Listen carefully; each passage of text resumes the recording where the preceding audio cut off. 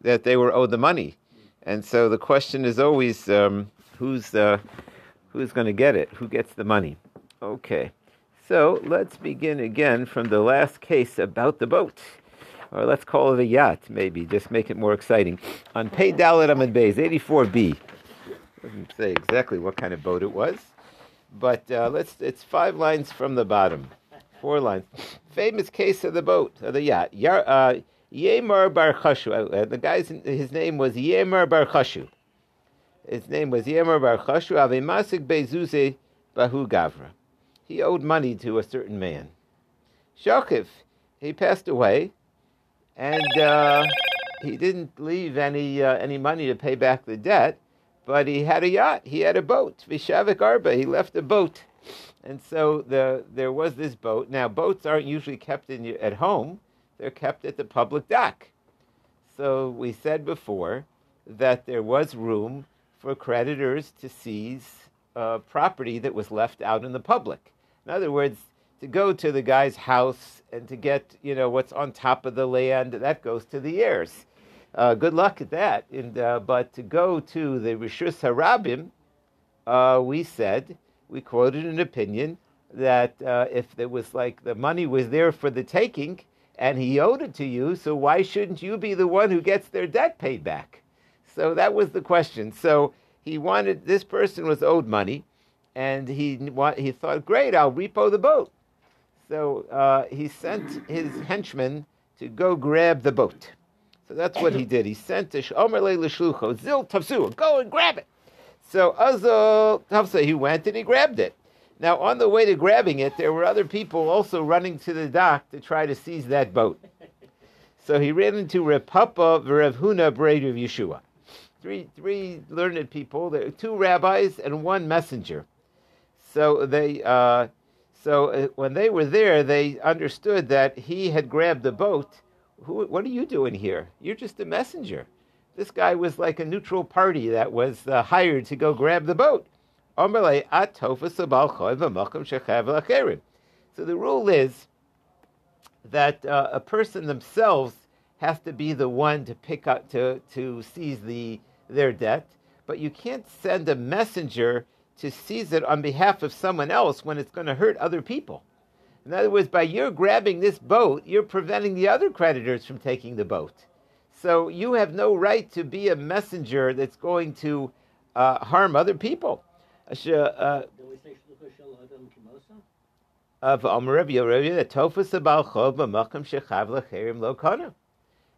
you're going to grab a debt that's owed, if it doesn't hurt anybody else and you're just picking it up, that's fine.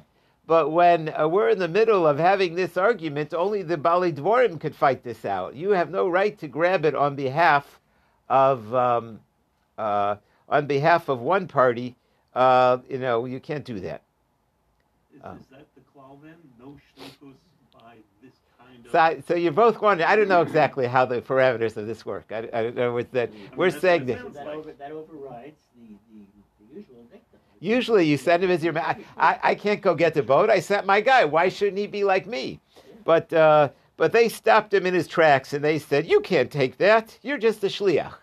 And b'mokem shechav lecherid, if it's going to take away from other people, so they sent the shliach away and said, you have no power over here. So, and then once the shliach let go of the boat, guess what? These 2 rabbis grabbed it. So Tafsu Inu, they said, well, that's the halacha, by the way, very good. And so now that you let it go, they grabbed it. So now the question was, which of the 2, because they also were owed money. This guy borrowed money from everybody in town. That's the way it works. When people owe money, they owe lots of people. Okay. So the question was, each rabbi wanted to figure out, how am I going to acquire it first? So one rabbi jumped into the boat, and he starts Meimelech Meluche. He starts rowing away, showing he's the boss of this boat. And that's how he would acquire the boat to pay back his debts. The other rabbi grabbed the rope on the boat and started doing the canal thing, where you pull the boat along. So that was Rav Huna, Braid Yeshua, Mamtik Le Ba'ashle. He pulls the ropes. While the other guy was inside the boat? Each one was trying to do I, what she so I was trying to figure that out. It doesn't say like if one guy's rowing away. I'm going left. I'm going left. You're going right, man. You know, we're going someplace. So it doesn't tell us how this worked out exactly. So now the question was, who owns that boat? So one of them says, Ana Kanina Leila Kula. He says, I rowed it, it's mine. And the other one said, no, I pulled it, it's mine. Ana Kanina Leila Kula. So when there are three rabbis? no, there were two rabbis and the messenger.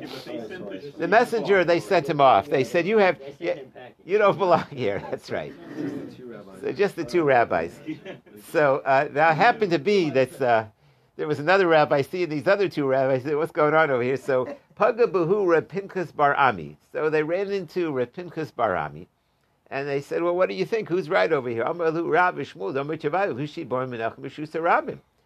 Didn't we learn that you're only allowed to seize something if it's totally in a public property? This was on a private dock. This wasn't public property. So Amalu Ananami Mechrifta Denar Tafsinu. They said, no, we grabbed it from it wasn't at the dock, it was like in the middle of the water. So that was it was just, they thought of that. How'd they get in?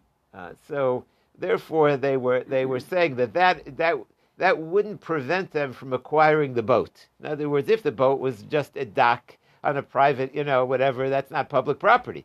But they said, no, they actually took the boat from the middle of the waterway. They took it for a ride in the waterway, so therefore they were entitled to keep it. Yeah. Sorry, I'm not understanding. It was sitting out in let's say it was by a buoy out in the middle of the water. How'd they get there? There's Rashi 4 lines down, the Charif de Denara, from the, this word Charif, by the way, usually means sharp. Charif, the sharp part of the sea, Lo Matza al Svasanar. They didn't find it by the edge of the sea, Shehi Kasimta, which is just like an alleyway, which is semi-private. El Mizu Katfu. They grabbed it from there, Shao Malicha Be'emsa Hanar. They grabbed it in the middle of the lake. Shekol Sfinas Malicha Shamvavi Kavushu Sarabin. You want to know how it got there? I don't know. No, I'm okay with how the boat got there. How did they get there? How did they get Lots of questions there. Yeah, no, that's an answer already. It doesn't tell us. We don't know. Okay, but that's a good point. What is it? They wanted to get their money back. They found a way to get to the boat. So meanwhile, these two rabbis have a disagreement about which one should be the owner, the one that pulled it or the one that rowed it. So Asa Kamei to Rava. So they brought their case in front of Rava. So Rava was very upset at these two rabbis. He said, "Kuki kveris, you kuki kveri guys, you white geese, mishalcha glima de inshi. You'll take a coat off a person's back. That's a strong. White geese were because they were white rabbis. Their beards were white. In other words, you're older already. You should know better. Basically, he felt that they were being overzealous in protecting their monetary rights. So he was giving them musr. And but that was what he said to them. That was the expression. The truth is, it could mean something else because we never fully get these expressions that are used in the Gemara. But that's what it means. Kuki, Rashi says, are geese, kaveri al shem shezakanim havi, because they were white. So mishalka glimi de inchi, you're taking the shirt off a person's back. Reb Nachman, okay. Reb Nachman taught v'hu shetostu mechayim. You got the halacha wrong, rabbis. After they swam to the middle of the sea, like you said, and they, fighting over the boat, he said that's only if you grab it while the owner's still alive. We had another view that once he died, it's too late. We quoted that on the previous page. So he said to him, you wasted your time, basically. That was the okay. Next case. So, meaning that even though it's either entirely in Rishus Harabim or partially in Rishus Harabim, it still goes to the Orshim. Correct. It's only when you grab it in other words, the guy's on the deathbed, then you got to grab it while he's still alive. But if you grabbed it after he passed, then it inheritance almost like invisibly transfers to the heirs. That's the idea. In other words, like if they would have gotten it before he died, so they would have gotten it straight from him. But once he dies, magically, or you could say like they put on his shoes or they become him. But it transfers automatically, and so they can't grab it according to that view. I understand the whole thing. If they grab it while he's still alive, and he doesn't give it to them, but they're grabbing it, even though he's got a the money was due. It was for collections. I understand he's got a sheep, but nevertheless, isn't that I know? It's like they're forcing him to give this to him, and That's taking the shirt off the back. That's what he meant. Taking the Dr. Yaffe is asking here, how far can a collection agency go? Someone owes you the money; they're supposed to pay. Can they seize the auto? Can they repo the auto? They usually do. Right? That's right. It sounds like what you're saying. What the Gemara is saying is after he dies, that split second, now the estate has to pay his debt, and all inheritance, everything is coming. It goes to the estate, to the heirs. Correct. So before he dies, then they can repo the auto. Right. They can go and take it themselves That's and he can fight them in court whether he owes. He doesn't know. Right. But after he dies, it goes to the estate, and there's a process to take it away from. We said before, everybody else, if they want to take it, they're going to have to take a shvuah. They have to go to court and hold the Torah and swear by Hashem's holy name, and they got to bring the proof, and it's a whole long, and it's not easy to take from orphans. That's what we had before. But if they grabbed it while he was still alive, so that's less of a process. So it's like at the moment of death, it's like declaring bankruptcy. Is that the idea? So I kind of hinted. It's a different owner. It's like a different owner transfer, or they take over the shoe. Well, we're saying it's even less. If he was alive, they could have grabbed it. Now that he's not alive, then the orphans got it, and good luck in getting it from the orphans. There's no shibud against the estate. There is, but that's a process. You got to take an oath, and you got to. That's exactly what it is. That's the proof. The estate owns all of his stuff now, and they're responsible for his debt. It's not grabbable. Right. It's no longer grabbable. Even in secular law, when a person's alive, he can pay. Once a person dies, there's like all kinds of paperwork, like to do things for that people. Okay. Another case. Avimi berei de Revavahu. Avimi, the son of Revo, have a masig bezuze bechuzoi. He owed money to somebody in Chuzoi, on the other end of the world. That was a far-off town. And they were demanding the money be repaid. So, or either that, or he knew he had to repay it. So, Shada biyad Chama, he didn't plan on traveling to Chuzoi, so how was he going to pay the money back? So there was a messenger named Chama. So he sent it in the hands of Chama, Berei de Rabbi Baravo. He said, he appointed him. He said, do me a favor, Ozo, go, I'm hiring you, here's the money, go pay back the debt. So Oslo, he went, Parenu, he gave the money to the people who were owed. Amalahu, Havli Shtar, give me back the IOU, give me back the papers. Omerle, they said to him, Citroy Ninhu, they said, oh, you mean those papers? We're not giving you those back. They said, he actually owed us double the money. And the money that you paid went for another loan. And they're still going to use those papers to get the money. And so this turned out, it didn't help him at all because he didn't get the papers, he didn't get the document ripped up. So Asakame, the Rebbe, came back to Revavohu, said, I did what you told me. I paid back the debt, but they refused to give me the papers. Omerle, Isle Sadi de Penu, can you prove it? Did you do it in front of witnesses? Omerle, lo, no, don't have any witness. Amlo miga de Yochalomar. Actually, one second. I jumped the case a little bit. Let's start again. The messenger gave them the money, and they refused to turn over the papers. So he then took them to court. The messenger, this guy Chama, took them in front of Revavohu and said, "You have to give me the papers back." So Amalei Isle Sadi Definu. So then Revavohu asked him, the messenger, can you prove that you gave them the money? Amalu lo, no, I can't. So Revavohu is an independent rabbi who they took him to court. No, he's Avimi Berei the Rebbe Avo, is the guy who loaned.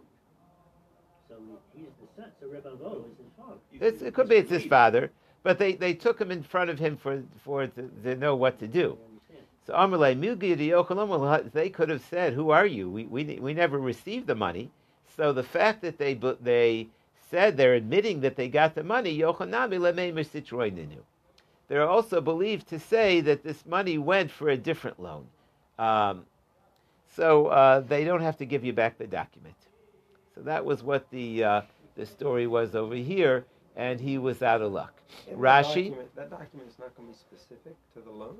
it is, but basically they accepted the money and said, what do you mean you accepted the money? I only gave you the money, so you should give me back the papers. And they said, well, that went for a different loan.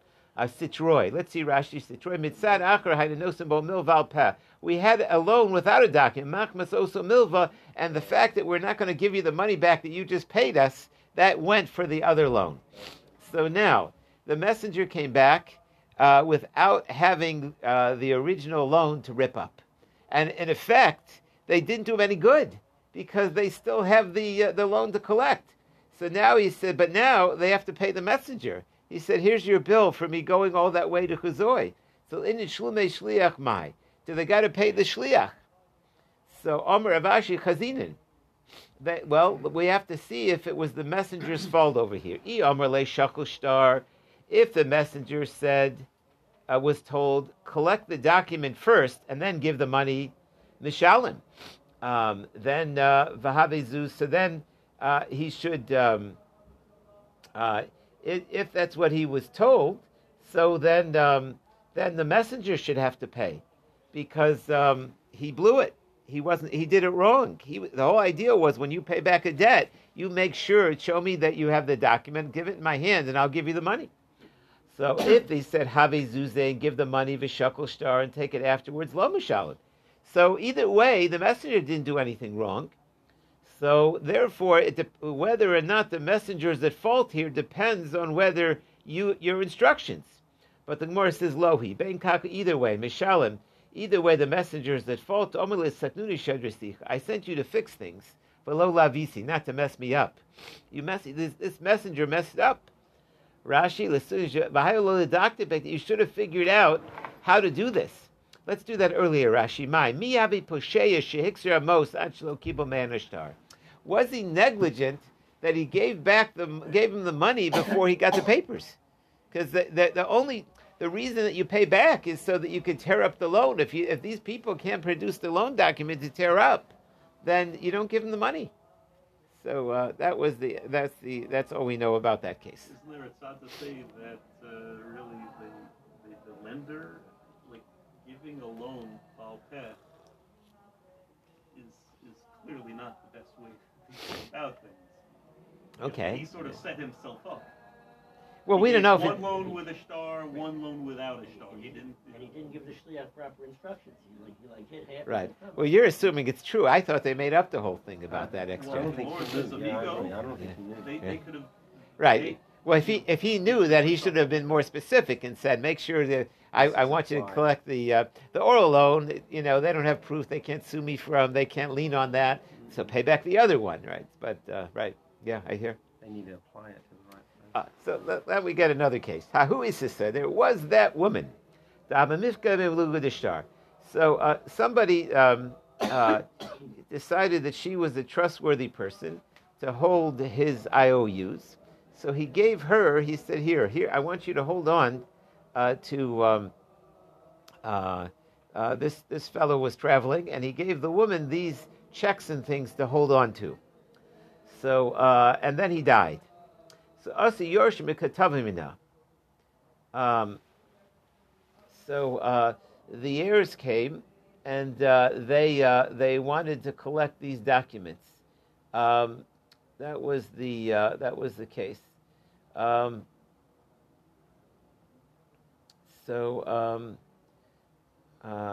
Apparently she felt that she was owed money, this lady.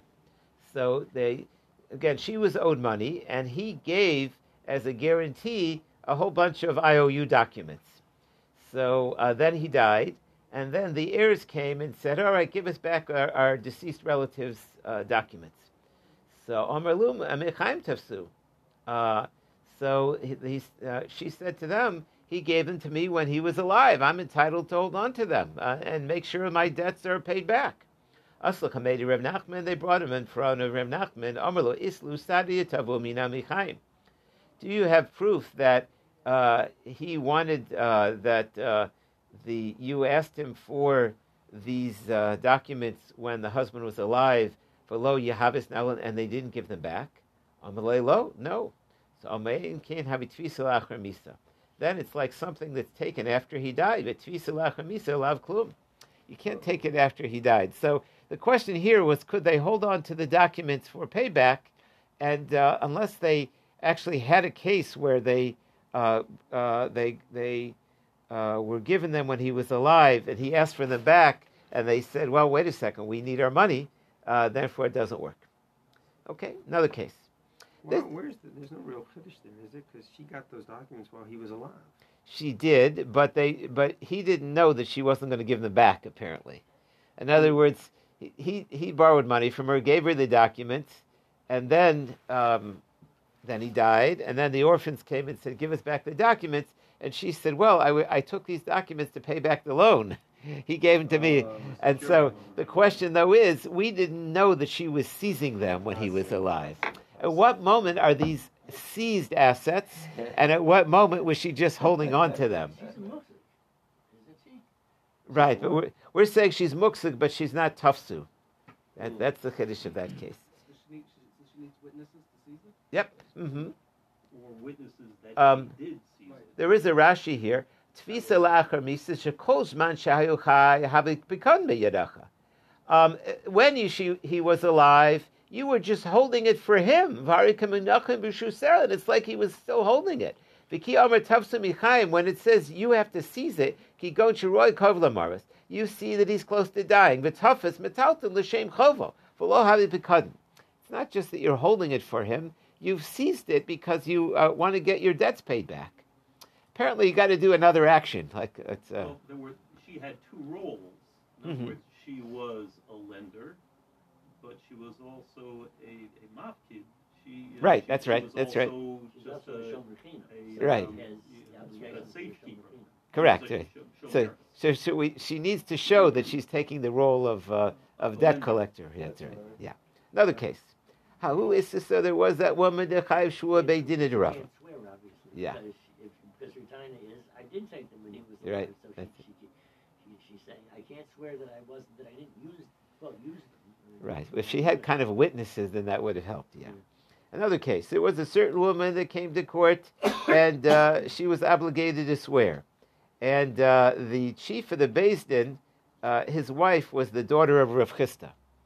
And it's unusual to call a woman after she's married the daughter of so-and-so, but she was a very great person because she was Rav Chisda's daughter. So Amalei Bas Rav Chisda Yadana Beida Chashuda Shvua. So she told her husband, the rabbi, she whispered in his ear, he said, "This lady, you can't trust her for anything. She lies for her teeth. She's going to swear to anything." So he said, "Is that so?" So, therefore, in court that day, Ifku Rav L'Shvu Ashkenegda. He said, well, it's not going to be of any value to put her on the witness stand. And he flipped the oath and made the other side swear instead. So, based on what his wife told him, he was able to change the case. So Zimnan, another time, Havayasa Kamed Reb Papa, he was sitting together with two other rabbis, Reb Papa, Reb Adabar Masna. Isa Shtarkabe, somebody brought a debt to collect. Amalei Reb Papa, one of the rabbis said, Yadana Beidishtar Periuhu. He said, this document's been paid already. It's a phony document. He told the other two rabbis. Amalei, Ika Inishachrina Bahari Damar, do you have at least one other witness to publicly testify that this document is no good? Amalei, no, just me. Amalei, Afgaf Ikamar, even though you told us and you're the rabbi and you said it's no good, Eidechad Lav Klum. In court, one witness doesn't do the trick. Amalei Ravada Ramasna Velo, what do you mean one witness doesn't do the trick? By Rapapa Kabas Rav Chisda, what about the case of Rapapa where the daughter of Chisda, but the daughter of Chisda was one witness, and it wasn't even a man, it was a woman, and you believed her, So why don't you believe me? So the answer is Basra of Chisda, the daughter of Chisda, Kimli Begavai. I trust her. Mar, you lo Kimli Gavai. I don't know everything. You're just a rabbi. I don't know if everything you say you could do 100%. But the daughter of Rav Chisda, she's 100%. So this, by the way, is a very important halakhic concept. Kimli, I know. Kimli means I know like firsthand. Sometimes you know a person very, very well. The Rav Moshe talks about this, and I'm not sure if he uses these words, but it's this concept. There was a case where a person was a religious Jew in Soviet Russia, communist Russia, and his children had to go to the school. And the school, they taught the kids to be atheists. And when he grew up and he was older and he was infirm, he couldn't go out to get kosher food. And his child, who was a total atheist, communist, brought him the food. So he said, can he trust him that it's kosher? He has no trust. So the old man said, I know my boychik, that he's not going to feed me treif. I know him, Kimli. I know him. So he said he could rely on that. There's this idea that you can, when you know somebody very, very well, there's the idea of Kimli. I know guys. I know my wife. She said that lady's a liar. That lady's a liar. So Omer Papa Hashda Omer Mar Kimli God Milsahi. You said that this Kimli works. That it's halachically significant to know somebody firsthand. Kikon Abba Bar Mori to Kimli Gavai. If Abba Bar Mori, who I know that he's like totally honest and totally reliable, Karish Dara Puma. If he tells me a document's no good, I would rip it up. The Morris said, Karish, would you rip it up? So that's already you don't rip up a star. Ella Morish Dara Puma. If he told me there was a problem with it, I wouldn't let it be collected. So that's another case. Another case. There was a woman, the Chaim Shua Bedin and Rabbi Barabai. She had to swear in the court of Rabbi Barabai. One of the people said, the story was like this. This was the court that was taking place was Hahu Baldin. That means the person was arguing. Thank you. Yeah. She was going to swear, but this court was not in the city where they were from. So the Baldin was afraid that she would lie in front of this court because none of her friends would see her and she could get away with it. But he made a request and said, can we transfer this to my local court where her neighbors are? And there she can't get away with lying because they all know what she looks like when she's lying. She has a poker face and she's not going to lie in front of them. So they requested that the oath that had to be administered in the local city. So Amalahu Baldin Tesi V'Tishba B'Masa. Let her go and swear in our hometown, because there I believe she won't lie false. So Efshir the Mikvah, perhaps she'll be embarrassed, Umoda, and she'll admit that she really owes the money. So that was a reasonable request. So they agreed, let's transfer it to the local place where that's fine. Amma, the lady said, Kisrali Skusa. She said, but the problem is the local court doesn't have the scribes to register it. So give me the document that I'm going to testify that I don't owe the money. I'll bring it there to the local court and get it witnessed. And then this way I won't have to travel back to town to prove that I took the oath. So, when I make the document, the local court will put their stamp of approval on the document, and then I'll have it all set. Otherwise, I'll swear over there, and I'll have to come back over here. So, Rabbi Barabai Abai Kasvule. He said, okay, we'll write you the document for us. Amr Papi Mishmum to Asi Mamula. So, Rabbi Barabai was a descendant of Eli. Eli was tainted because when they were the Kohanim Gedolim, they didn't act appropriately, and some people say that when Abaye said something that wasn't correct, they made fun of him that you're from Mamula. Other people, there's other explanations. This word Mamula actually means like you're full of it. Rashi Mamula Beis Eli. Shehen Kuriyam, those were people that were cut short. That's one pshat. Then he wants to say Mamula Givonim Bali Mumin. She'enu Chaim Kishar Ben Adam. Because you're handicapped, so you say handicapped words. You came from people that were lacking, so you say things that are lacking. I'm just mili milsa.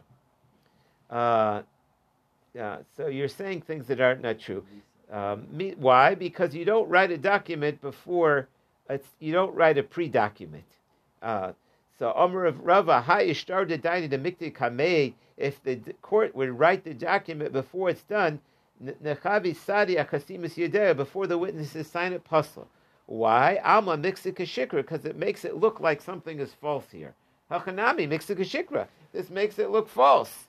So, therefore, you can't pre-write the document. You're writing the document that she swore that everything was good. She swore the document. She came in front of us and she swore. You can't pre-write it. Velusa Mitter Rav Nachman, but that doesn't agree with Rav Nachman. Rav Nachman does seem to say you could pre-write documents. Where does he say? Let's say a person goes to the garbage dump and he finds an old divorce document for a different fellow that had the same name as him. He could use it. They signed it, but nasal kosher. So you can use documents as long you can pre-write documents, and you can use a document that's like pre-printed. And even the opinion that argues says to be iniksiva lishma. For divorces have to be written lishma for her sake. But other documents can be pre-written. So here also you could pre-write the document. Let's say you had an IOU and it was paid, and you want to use the same check again. In that case, you can't do it. Shikbar nimkul shibudo, because that document isn't lienable anymore. Time it nimkul shibudo. It's because that document has already been used. But that the problem that it looks like false, lo kashinin.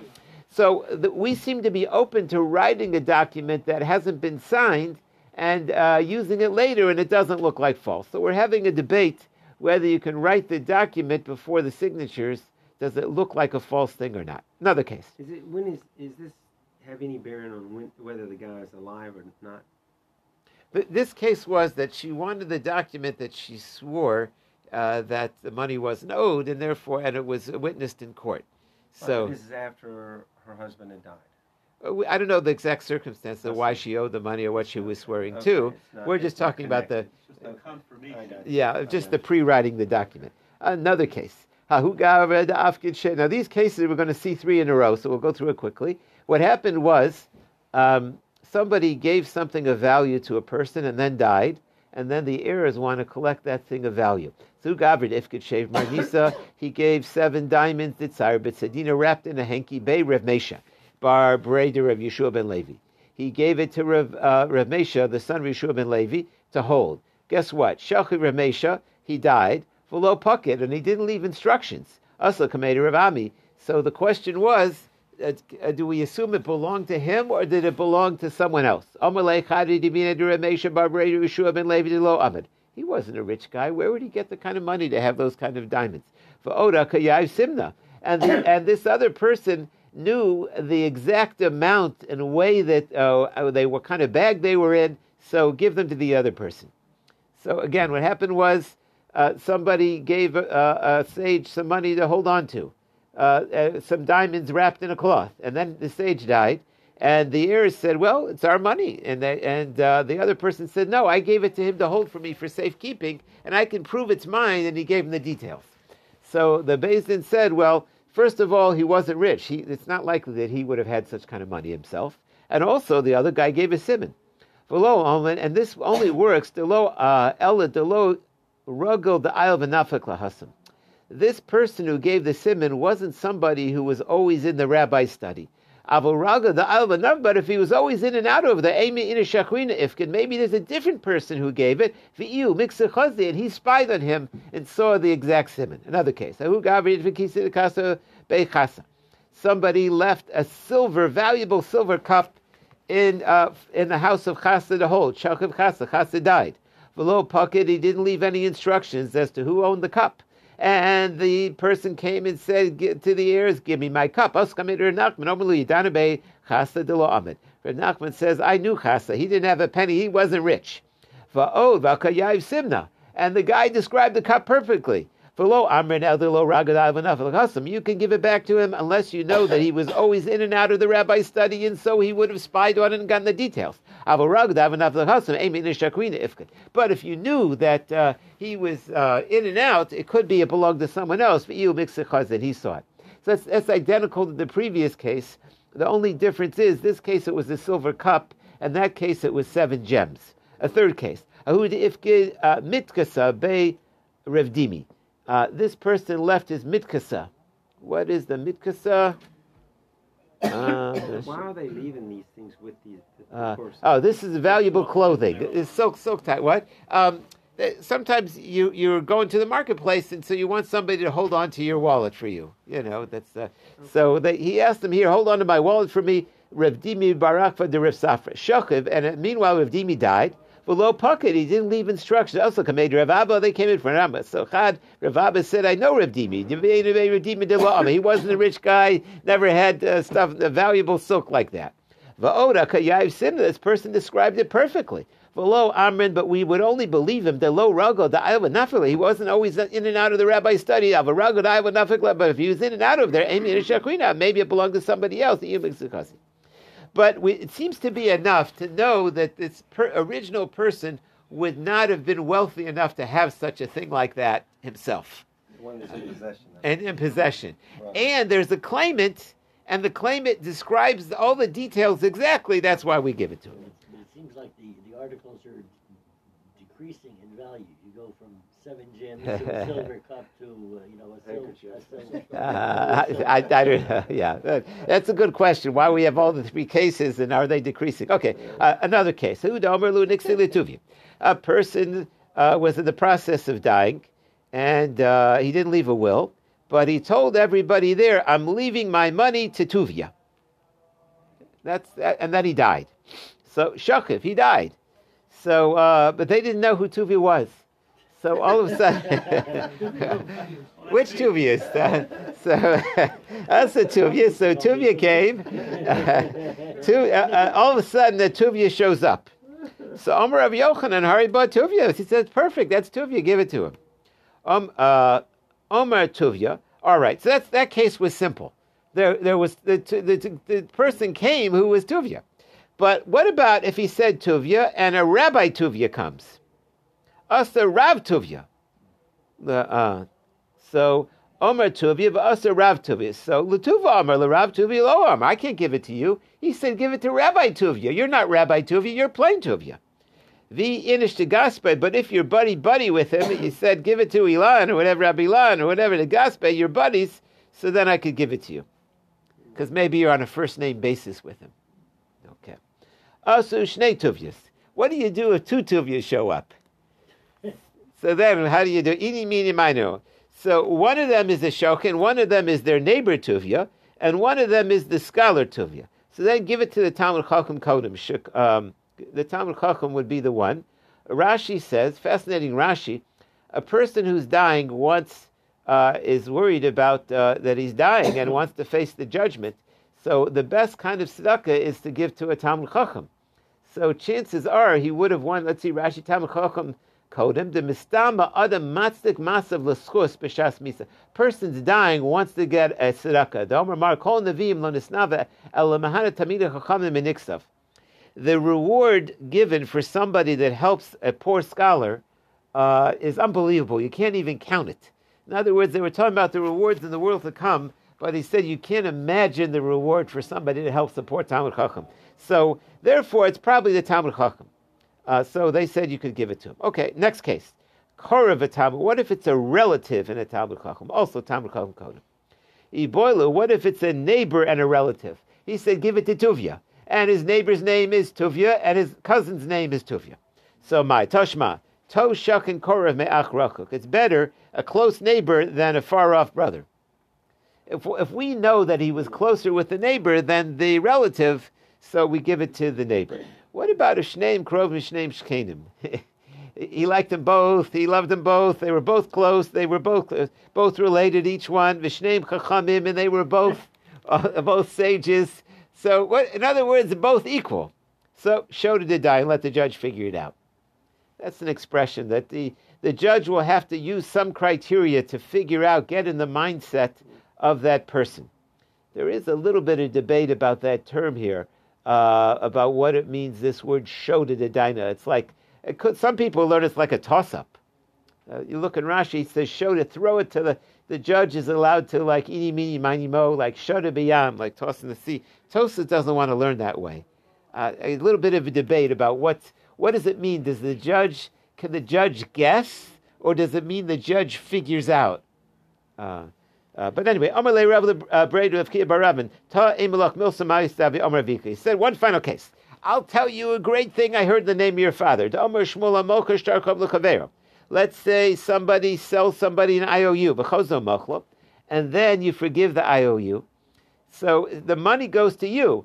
So can you forgive the loan? Afilu yorish mochel. Even an inheritor can be mochel. Now, you have to pay him back because you promised him an IOU and then you forgave it, but you can forgive the loan. Shmuel, there was Shmuel had a case where somebody owed money to somebody. This was a woman, and then this was her ksuva, I guess. She sold it to somebody, and then she was mochel ksuva, and the question was, could she forgive the loan?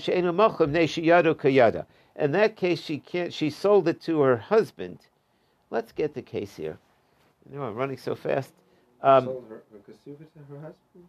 You know what? We'll do it tomorrow. I don't like to rush cases. Okay. So we'll stop here. We'll redo that final case if you remind me, if I don't forget. She sold her ksuva back to her husband, and then she forgave it. This is dealing with when you sell an IOU. So Ruvain loaned Shimon money, right? So, Ruvain has an IOU from Shimon. It says Shimon owes Ruvain money, and Ruvain sells the IOU to Levi. So Levi, though, can collect it, but what happens if Shimon says, Ruvain says, I forgive the loan? So then it's no longer collectible. So then the question is, who's allowed to forgive a loan? Now, Levi has a complaint, I paid you money for it, but at the end of the day, if the loan has to go through you, you can forgive it.